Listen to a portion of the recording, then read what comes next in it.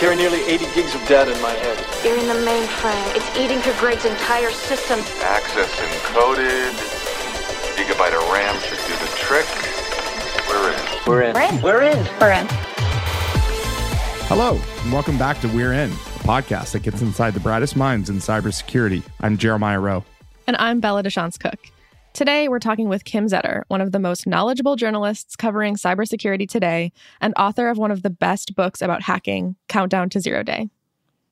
We'll talk about that book, which chronicled the Stuxnet attack over a decade ago, but also some of today's most pressing cybersecurity issues like ransomware, threats to the financial sector, and her reporting on some of the really problematic security issues with elections, too. But first, a quick word from our sponsor. We're In is brought to you by Synack, the premier crowdsourced platform for on-demand security expertise. Synack delivers 24/7 testing, intelligence, and vulnerability management from a global network of researchers whose work is enhanced by smart technologies to accelerate your critical cybersecurity missions. And now here are your hosts, Bella and Jeremiah. Kim, we're so excited to get to chat with you today. My name's Bella Deschamps-Cook. I'm joined by Jeremiah over here. Jeremiah, how are you today? Hey, Bella. Great. Thank you so much, Kim. Super excited to speak with you today. So thank you so much for coming on the show. Awesome. So we're going to jump right in. You've been writing about cybersecurity for a while. You've reported for Wired, Politico, Vice, The New York Times, and you've also written a book about Stuxnet called Countdown to Zero Day. How can you possibly keep up with everything that's going on in cyber today? And how do you choose what subjects and stories you want to cover? I can't keep up. There's no secret. It's really overwhelming. It didn't used to be. I remember that there used to be days where you were fishing around trying to find something to write about. And that's just not the case ever anymore.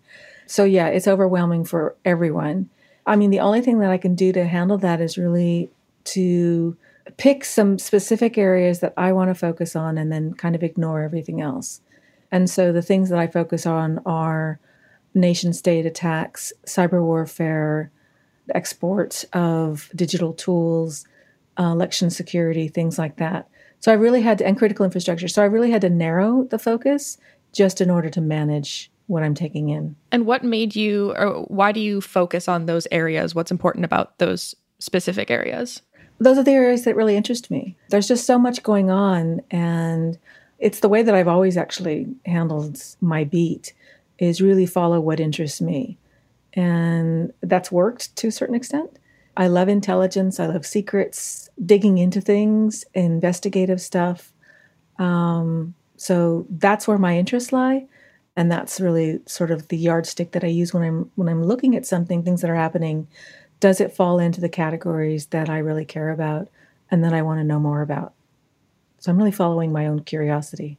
I personally like secrets too. So you're right in my wheelhouse. I like to find people's secrets, learn about people's secrets. And when I say people, I mean intelligence stuff. I finished reading Countdown to Zero Day not too long ago, actually, and I really loved it. I thought that not only it does such a good job of kind of discussing the technical nature of Stuxnet, of the malware, how it worked, what it did to Iran's nuclear program, but beyond that, it really sort of feels like a spy thriller. I found myself reading and getting so caught up in the story, like, what's going to happen next? Like, how can this all be true?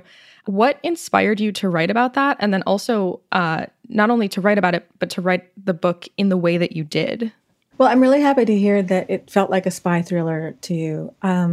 When I was approaching the book, I knew that I didn't want to write. I'd been approached in the past about writing books, and I really didn't want to write the books that I was asked to write. I don't like reading books. I mean, there are a lot of really great books that I read for my work, and they're really informative. But I didn't want to write a book that was just straightforward. Okay, here's a chapter on one thing, and then here's a separate chapter on another thing, and then another chapter on another thing. I didn't want to write a book like that. I wanted it to have some kind of narrative flow. I wanted to be a storyteller.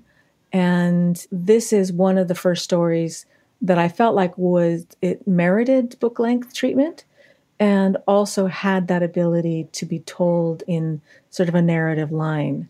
And so that was why I approached it the way I did. I wanted to write a story that I would want to read. And that included adding all of those footnotes in. I don't like when I read a book and the footnote is just a citation, title of a book or the title of an article. I want footnotes that are going to expand on the things that are in the body of the work. And so you find more nuggets in the footnotes. I really love that. And why I decided to tell the story at all was it was just so meaty. There wasn't that much written about cyber warfare at the time. The government wasn't admitting that it was engaging in any of this. And I really felt like there needed to be some public dialogue on the topic. And it was just also so meaty in the sense that it wasn't just about the technical issues. It was the geopolitical context around it. So I wanted to tell that whole story of not just here's an attack and how it worked and how it was captured, but really why it was done and why this appeared to be the first one done by the U.S. Like when I entered the story, or before I started the research, my assumption was that this was not the first attack like this from the U.S. I was convinced they'd been doing this probably for a decade, and we just didn't know about it. And this is a decade prior to Stuxnet, right? Yeah, so Stuxnet was discovered in 2010, and I thought there was no way that something this sophisticated was the first. I felt like there must have been operations leading up to this that led to the development of something of this scope. And also just, it was just so brilliantly done that I felt like there had to have been other sort of practices at the very least. And then I was surprised to find that there actually probably weren't. What General Mike Hayden told me was that there were so many legal restrictions around engaging in these kind of operations that it was just an utter headache for anyone to even propose doing something like this for the longest time. And so I suppose that it really took, the danger that was imminent from Iran having potential nuclear weapons, and also the urgency of Israel pounding on the U.S. doors saying something has to be done, that really sort of put this one over the edge and convinced whoever was making these decisions that this was doable in a way that wouldn't cause collateral damage, also wouldn't trigger war. When Stuxnet came out and then it was identified and people started really investigating it and looking into it, that's a game-changing piece of malware. Nobody else had seen anything else like that anywhere. And so that's one of the most interesting things for me. It's sort of the beginning of. So everything coming forward from that point has been based off of, can I make something as good and sort of world-shattering as Stuxnet?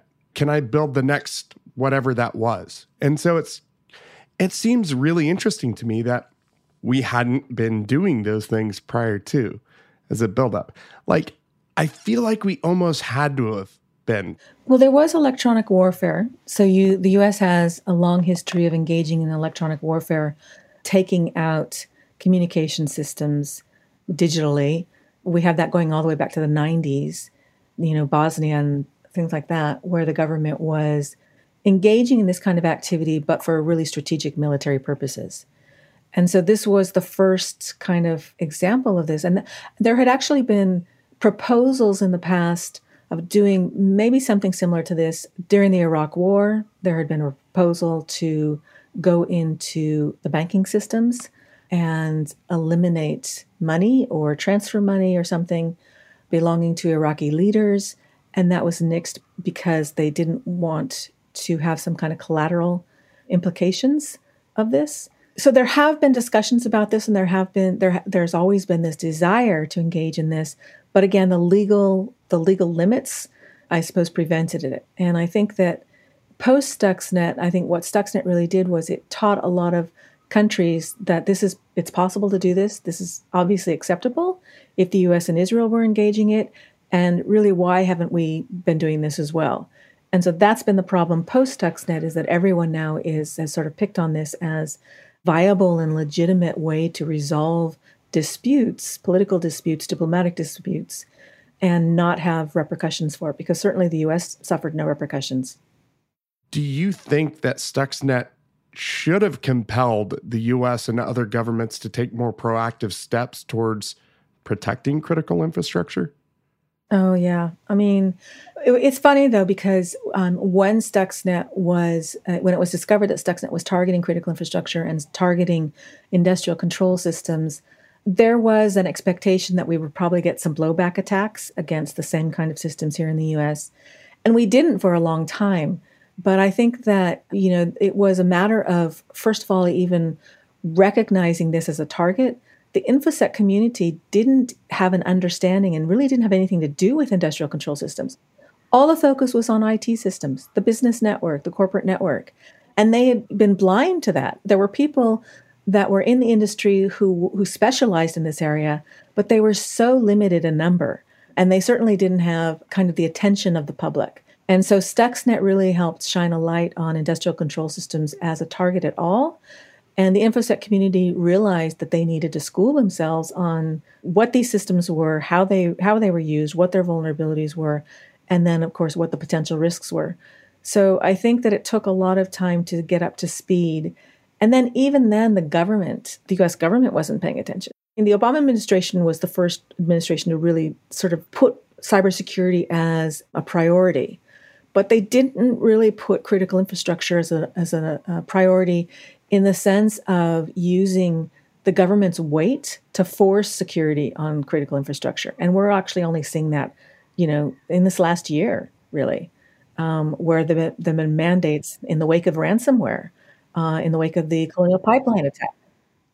But why do you think it took, Stuxnet, like we've talked about, it didn't happen yesterday. It happened a little while ago.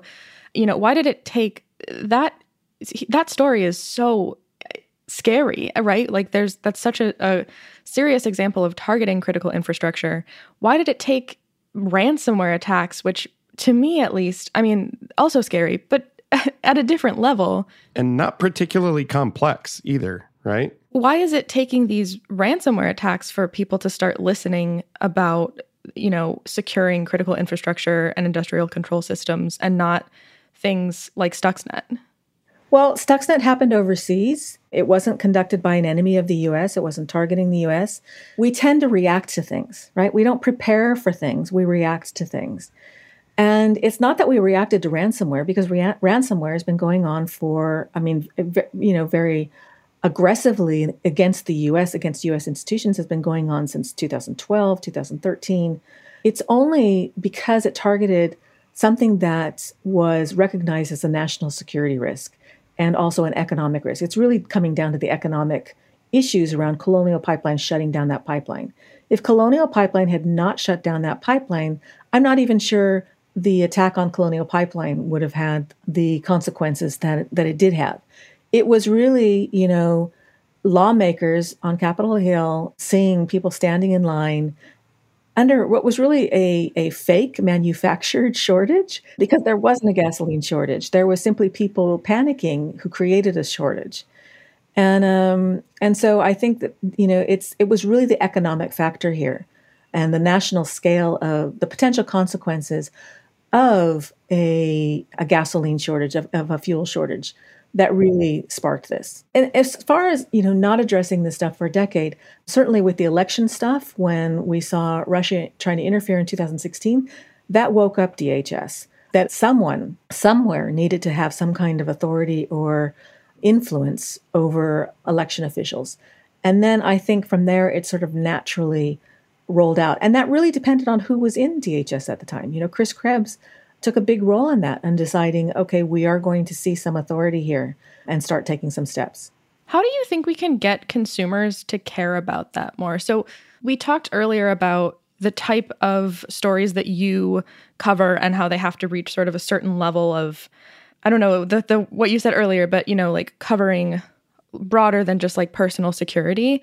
And I think that there is, to me, and I think to a lot of folks that I know, when we hear these stories online about big, industrial control system attacks and ransomware, that seems so far away from personal security online, but ultimately it's part of the same issue. How do we get consumers to care, both about the big scary attacks, but also about their own personal security online? Well, the Colonial Pipeline, it was an industrial control system. It feels removed from people, but really brought that home, of course, was the gasoline at the pump. And that's what got people caring about it. And that's what got the headlines. So I think that, until it actually does hit home, people seeing stories about another breach of T-Mobile customers. I mean, how many times does T-Mobile customer information get breached? Once a year, probably. So I think that, getting customers to care about it, it really, unfortunately, comes down to the same thing that gets lawmakers to care about it. Until it hits you personally, they don't. I mean, lawmakers, they passed this is always sort of my standard. For years, you could get information from Department of Motor Vehicles about anyone, from their driver's license information. You could get information about video rentals. And it wasn't until a lawmaker who was running for office had his video rental history publicly exposed that we got a law that said that you cannot share video rental history information, which is, it feels like the most inane information, right? That needs to be protected. That happened to be nefarious, I believe. That was at the... and that's the information. And that's the information we got protected and not other information. I think that was at a Blockbuster, wasn't it? So that's unfortunately the way it is.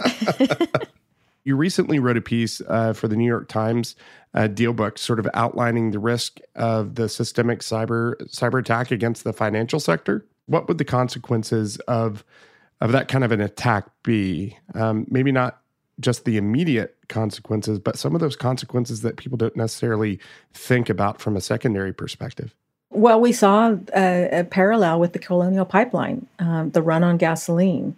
I think the worst concern for financial institutions is the run on the banks, and not just among individual account holders, but large businesses who have lots of amount of money in those banks, money that they need at a moment's notice to cover payroll, to cover loans, that kind of thing. The fear is that there would be some kind of, residual panics that would cause a run on banks.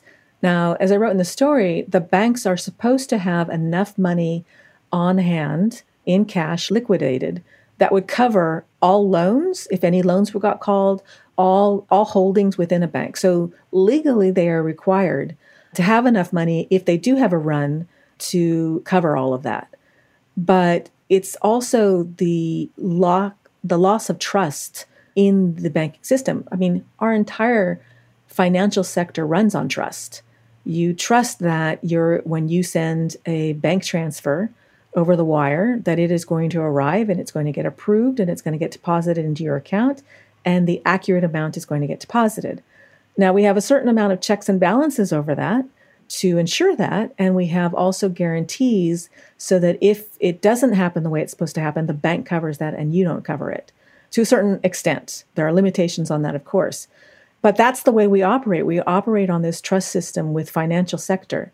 If you lose that, then you potentially have a situation where the banking system could collapse. And I think that that's the biggest concern. That actually reminds me of something that you recently also wrote about from a privacy perspective, ultimately, is about the Pegasus spyware case. How there are multiple law enforcement agencies and intelligence agencies who were identified as utilizing this particular software to conduct surveillance operations in several unique instances. I was wondering if you could elaborate a bit more on that. Yeah, I mean, so Pegasus has been around for a while, and we've seen, stories trickling out about activists and journalists who've been targeted with it and have suffered repercussions for it, some thrown in jail, some tortured, and also family members. I mean, the journalists whose family members have been surveilled, not just the journalists. So we've seen these stories trickling out, and then it really just sort of hit ahead when we got the recent sort of Pegasus project that was done by more than a dozen, I think, media outlets who were privy to this list that we still don't know the nature of this list, but it was identified as being a list of potential targets or a wish list of people that Pegasus customers, NSO Group customers, would like to be spying on. It was a list of 50,000, and it's unlikely that this was actually a list compiled by NSO or any single customer. It's unclear what the nature of the list was, but the bottom line is that there are a small subset of people who are on that list who actually were targeted with Pegasus software. Just to give those listeners a bit more of an idea, there's a particular quote I'd like to read from your article that specifies the Pegasus tool gives NSO clients powerful abilities to remotely and surreptitiously extract stored and real-time data from phones without tipping off the user that their device is spilling its secrets. Like, this is heavy information. Think about where you go, location tracking, texts, information that's stored on the phone. Like full gamut of collecting of data, browser history, social networks, all that sort of stuff. I want to put that in context, though, because the NSO Group software, Pegasus, is made by an Israeli company called NSO Group. This software is sold primarily to governments, law enforcement, intelligence agencies. You're probably not going to be infected with this software unless you are of interest, if you're an activist, if you're a journalist, if you're some kind of politically active in those kinds of countries that will go after you using this software. But that doesn't mean that you won't be targeted by other kinds of software that criminals and corporate espionage actors will infect your system with. I think the most powerful effect for anyone who's targeted with this is not what websites you're going to visit. It is your email exchanges, your text exchanges, and also the ability to turn on the camera and the microphone on the phone. Now, I wrote a story about, this is back in DEF CON, probably 2003, about a piece of malware that would surreptitiously turn on the phone's microphone and turn that phone into a listening device. So that's, almost 20 years ago now. That capability already existed in the hands of cyber criminals or people who are doing corporate espionage. But I think it's only that, the NSO Group got a lot of attention, or the stories about it got a lot of attention. And people get very, are sort of stunned by that. But the majority, the vast, vast, vast majority of people are never going to be targeted with Pegasus. But they may be if you're working for a corporation like Apple or Microsoft or anyone else that has intellectual property that China might want, or that your adversaries in another country might want. Corporate espionage has been going on for decades, and this enables that.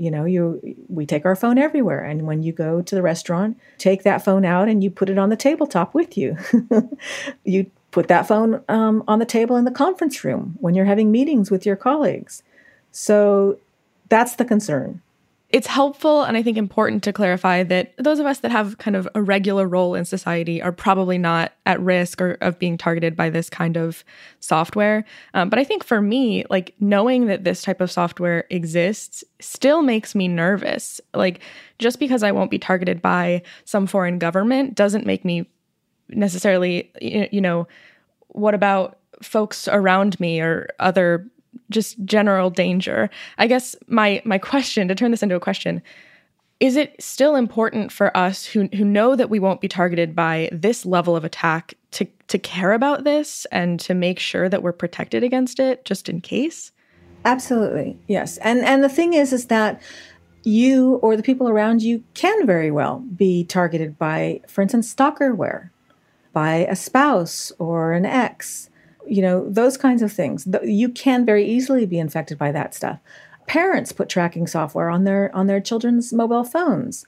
That tracking software can be taken over by but by criminals, whatever. We see the sort of thing like with baby monitors. It seems like the most innocuous thing you can put in your house. And then, of course, hackers are taking over the baby monitors. And those baby monitors are not just recording the sounds in your child's room, but they are recording videos in your house. Your home surveillance system can be hacked into, and then someone can be watching you.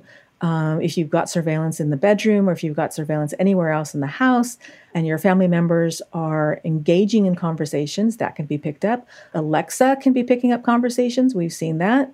So I think that, it's not just, focusing on the phones is important, but I think that people need to have a broader awareness of all of these things that feel very convenient, all of the technologies that you bring into your home that you love because of what they can do for you have a double edge to them. And you have to understand the risks and potential consequences of bringing that stuff into your home, of using it, of installing apps on your phone, I mean, people will install anything on their phone if it's a game or it helps them shop or allows them to find restaurants. I mean, I guess I'm saying that we focus too much on the stuff that makes the headlines and completely ignore the innocuous things that you're downloading onto your phone with no thought at all. And those things are spying on you as well. Yeah, this is my friends get so tired of me complaining about all of their smart home devices, but it's there's a real reason to be concerned. So on a slightly different note, you've written a lot about election security, and I want to know, were you surprised by how politicized election security became in the last election? And do you think that will maybe hinder any progress that has been made for election security across this country? I mean, I've been writing about election security for a long time, and I think the problems are not, there are some concerns, obviously, that it's become so politicized since the last election that it's hard to discuss vulnerabilities in voting systems because there's a fear of someone using it to politicize and falsely talk about fraud in elections that didn't happen. So there is a concern of that. But I think it was more concerning to me that for 20 years, no one was paying attention to all of the security experts talking about problems with election security and election officials really not paying any kind of mind to them simply because the voting machine vendors told them, don't pay any attention to these.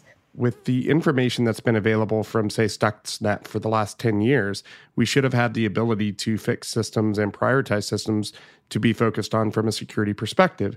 With election security, we've had, a number of years for election security to be focused on and developed and really secured and honed, and it seems like we haven't been able to do that.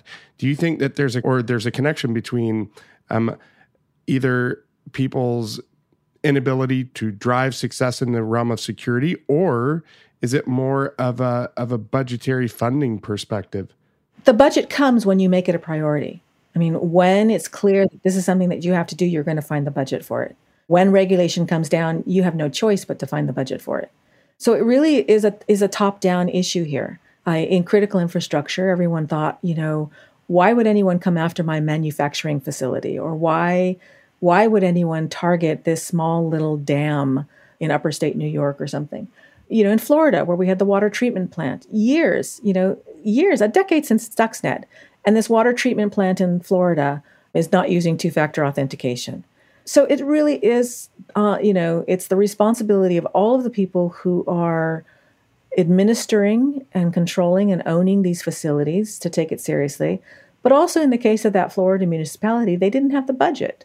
And this is a government issue because those municipalities are, the critical infrastructure, water treatment plants are controlled by the municipality. So you see people's push nowadays, right? Like, why can't the government just get up to date with things that are currently going on? Why don't we just do with election capacities? Why don't we just do things from a remote capacity? Let me elect from my computer. Let me elect from my mobile phone. Let me do whatever. Don't get me started on that with Synapse. No.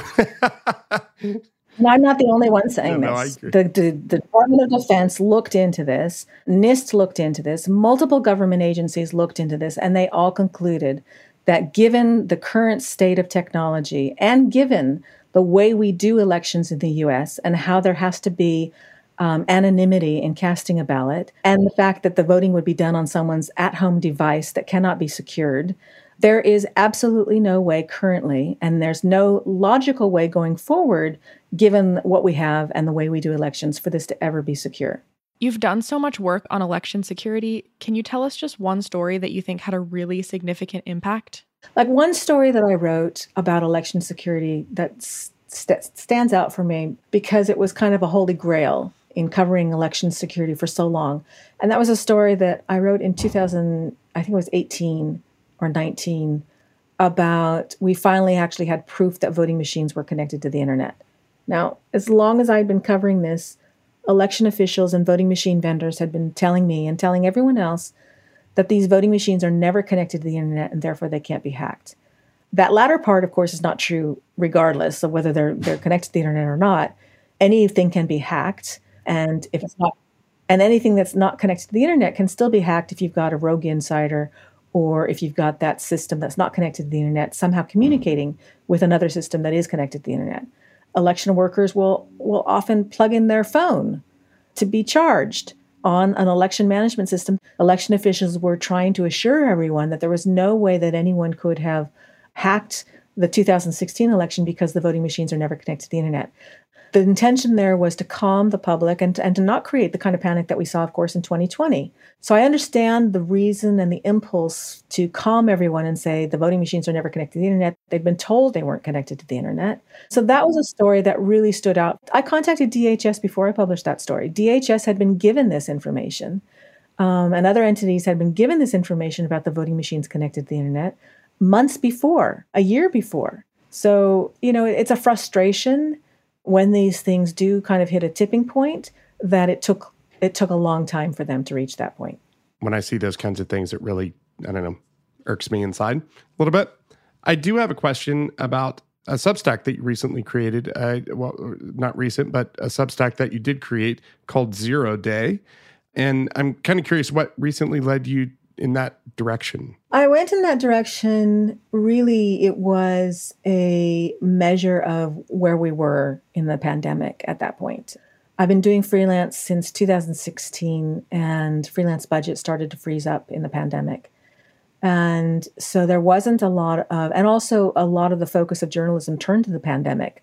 So there was a move away from, buying stories about security. So it was really a measure of sort of hearing from other journalists what they were doing and how successful it was working out for them, and feeling like if freelance budgets are drying up, I needed to find some other income. I also earn half my income through speaking engagements. And so those started drying up because conferences got canceled. So it was really a measure of trying to find some alternative way to bring in some income during the pandemic. And so a lot of people were trying to convince me of going independent like this. And I just decided to give it a try. I really didn't expect much from it. I didn't think anyone would notice. I thought that I would just sort of do it quietly and then see how it went and maybe drop it after a month or so, because I really didn't expect it to take off. I don't think it's the future of journalism.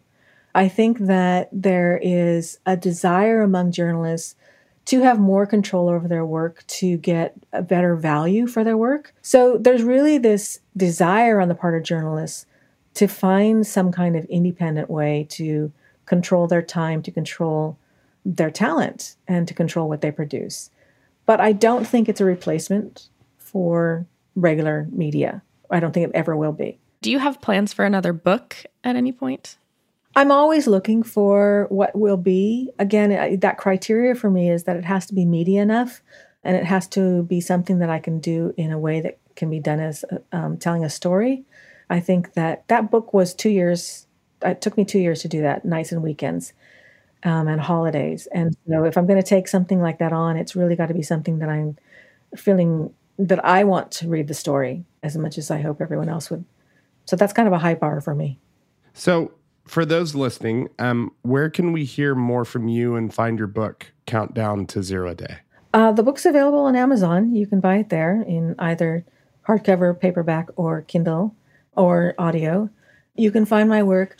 I'm publishing on the Substack in 0 Day.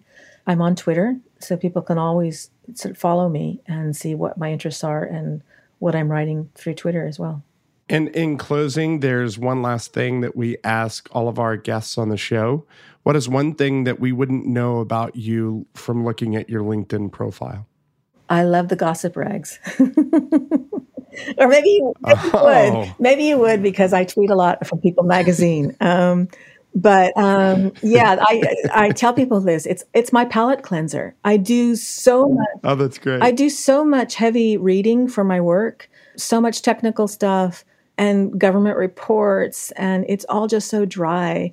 And I mean, it's fascinating because I love the topic, but I also just need sometimes pretty pictures. And that's what I rely on these other people. I feel like you just described my whole capability of reading right there. Sometimes I just need pretty pictures. Yeah. And I'm not ashamed of it. That's great. This is how I feel about reality TV. Thank you so much, Kim. Yeah, this was great. Thank you so much. It was great. It was really great talking to you. You're welcome. Thanks for having me. Cloud cybersecurity is a large penetration point for malicious actors. See how your organization can be protected at synack.com. That's synack.com. Check out the show notes to learn more.